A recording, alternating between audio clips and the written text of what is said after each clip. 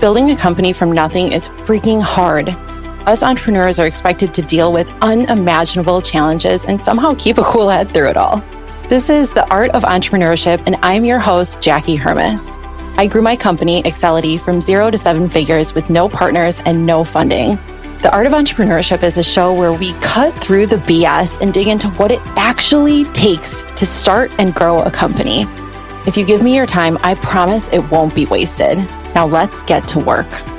Most advice out there is bad advice. You heard me right. I am recording an episode giving advice about bad advice, which, I guess you can take it with a grain of salt, but I hope that you have already run a litmus test on me to figure out that I give fairly good advice because I'm talking about the things that I've been through, and that is why you're here. So let's talk about spotting bad advice. And I want to give you some tips today about how to find mentors and coaches, because that's a question I get asked relatively often. How do you tell the good from the bad, especially when you're just getting started in a new career or a new business? It's hard to know who to listen to. Like, how do you pick a coach or a mentor? And understanding which of the talking heads on the internet is real and who is standing in front of a private rented jet for the gram. I totally did not know that that was a thing until recently. And I guess I kind of always think that those people are full of it, but maybe you're not as skeptical as me.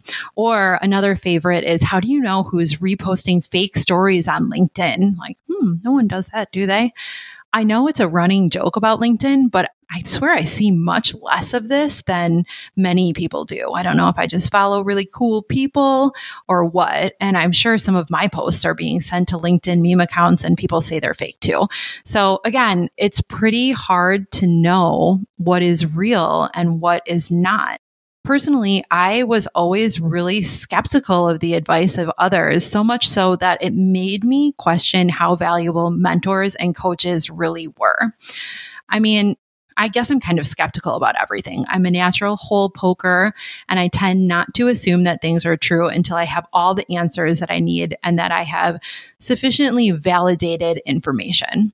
With that in mind, it probably took me a little bit too long to get on the mentor and coach train. And now I truly do believe that mentors and coaches are one of the major keys to success. So I wanted to talk to you a little bit about how to go about finding them.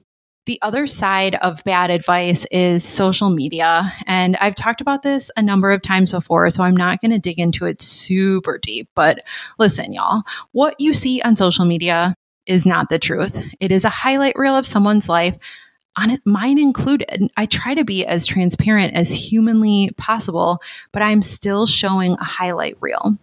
So if people look like they got it really good, make sure that they really have it as good as they say they do before you take their advice. That's all I'm going to say on that topic for right now. Now let's discuss how to find the people that you actually do trust their advice. And first, I want to talk about mentors. I would call pretty much anyone that you get advice from, either formally or informally, a mentor. I have a lot of mentors, but I don't have a lot of formal mentor relationships. For the formal relationship side, I have a coach, and I will talk about her in a little bit. But on the mentor topic, when searching for mentors, I typically look for people that I respect. They're humble. They're on the same path as me. They're either at my level or they're ahead of me. And they only give advice when I ask for it. That's a big one. Unsolicited advice. I should just shoot an episode on that. People love to give unsolicited advice. And I want advice when I'm asking for it, not when I'm, talking to a friend and then they turn around and try to tell me how to go about solving all my problems. So, for example, I have monthly calls with Amy Volas, who I met on LinkedIn. She is on a very similar journey and she totally knows her stuff. And I've only been able to find that out via getting to know her. She is a friend of mine and she's someone that I would consider an informal mentor. And when it comes to things like people issues or client issues, she always has a unique perspective and she always challenges my thought process, which I find very valuable. I also have a number of agency owner friends that I can call when I have questions. These people are all ahead of me. So their agencies are $10 million, $15 million or more. And I designed it that way. I actually went to conferences and met a lot of these people over time.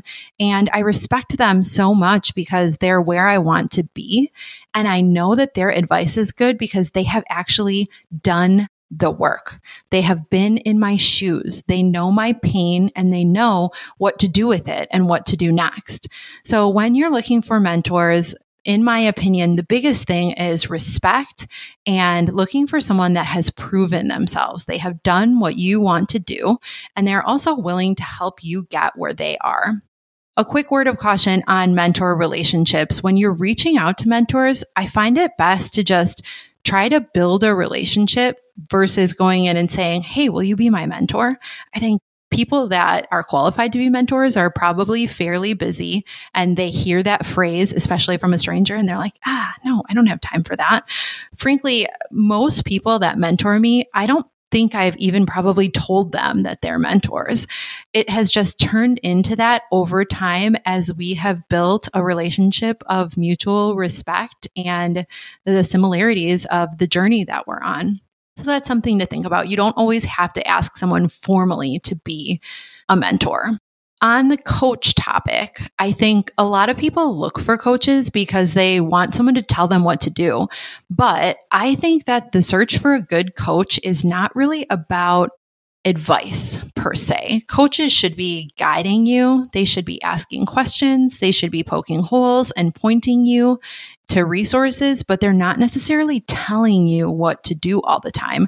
In my mind, that is the mark of a good coach. So as long as you have a coach that is experienced and organized and that they have a process that you believe in and a perspective that you trust, that's the most important thing. It's not really about whether their advice is good or bad. For example, a lot of people say that you should have a coach in your industry. Like a lot of agency owners that I know have agency-focused coaches. I do not, and I love my coach. I've been working with her for 6 years. Shout out to Rebecca Heideprim. I didn't hire a coach to learn how to build my agency in the exact same way that someone else did it, or the same way that one coach prescribes. Like, I didn't hire a coach to find the secret agency growth formula. I hired a coach because I knew that I needed to be held accountable and I needed to be forced to do the things that I didn't want to do as a CEO, like looking at all the little tiny details. I've always been more of a big picture person. I'm a super creative, and looking at things like math or financial analysis, it's not my jam. It excites me a lot more now, for sure. But at the beginning, I hated looking at that stuff. And I needed her to force me to do it and to hold me accountable. So if you're looking for a coach, make sure that you find someone that you jive with and that you respect and will hold you accountable and challenge you. Like I said, it's not necessarily about the advice. So in summary, looking for that mentor relationship, look for someone who's on your same path, who has proven themselves and who has done it. And unfortunately, oftentimes you can only find that out by getting to know them. So it's going to be potentially pretty hard to fact check the random advice that you're finding on the internet, but make sure you check the sources and that you're looking for people that have been exactly where you are and that have proven that their advice is worthwhile. And on the coach side, remember, you're looking for someone that will hold you accountable and challenge you and that you can trust, not exactly someone that is going to be telling you what to do all the time. All right, that is my 10 minutes or less on bad advice, mentors, and coaches. If you have any questions, I would love to hear from you. And if you got value out of this podcast, please share it with just one friend. That is the only way really that we're growing this podcast right now. So I really appreciate your support and I hope you have a great weekend. I'll see y'all next week. Bye-bye.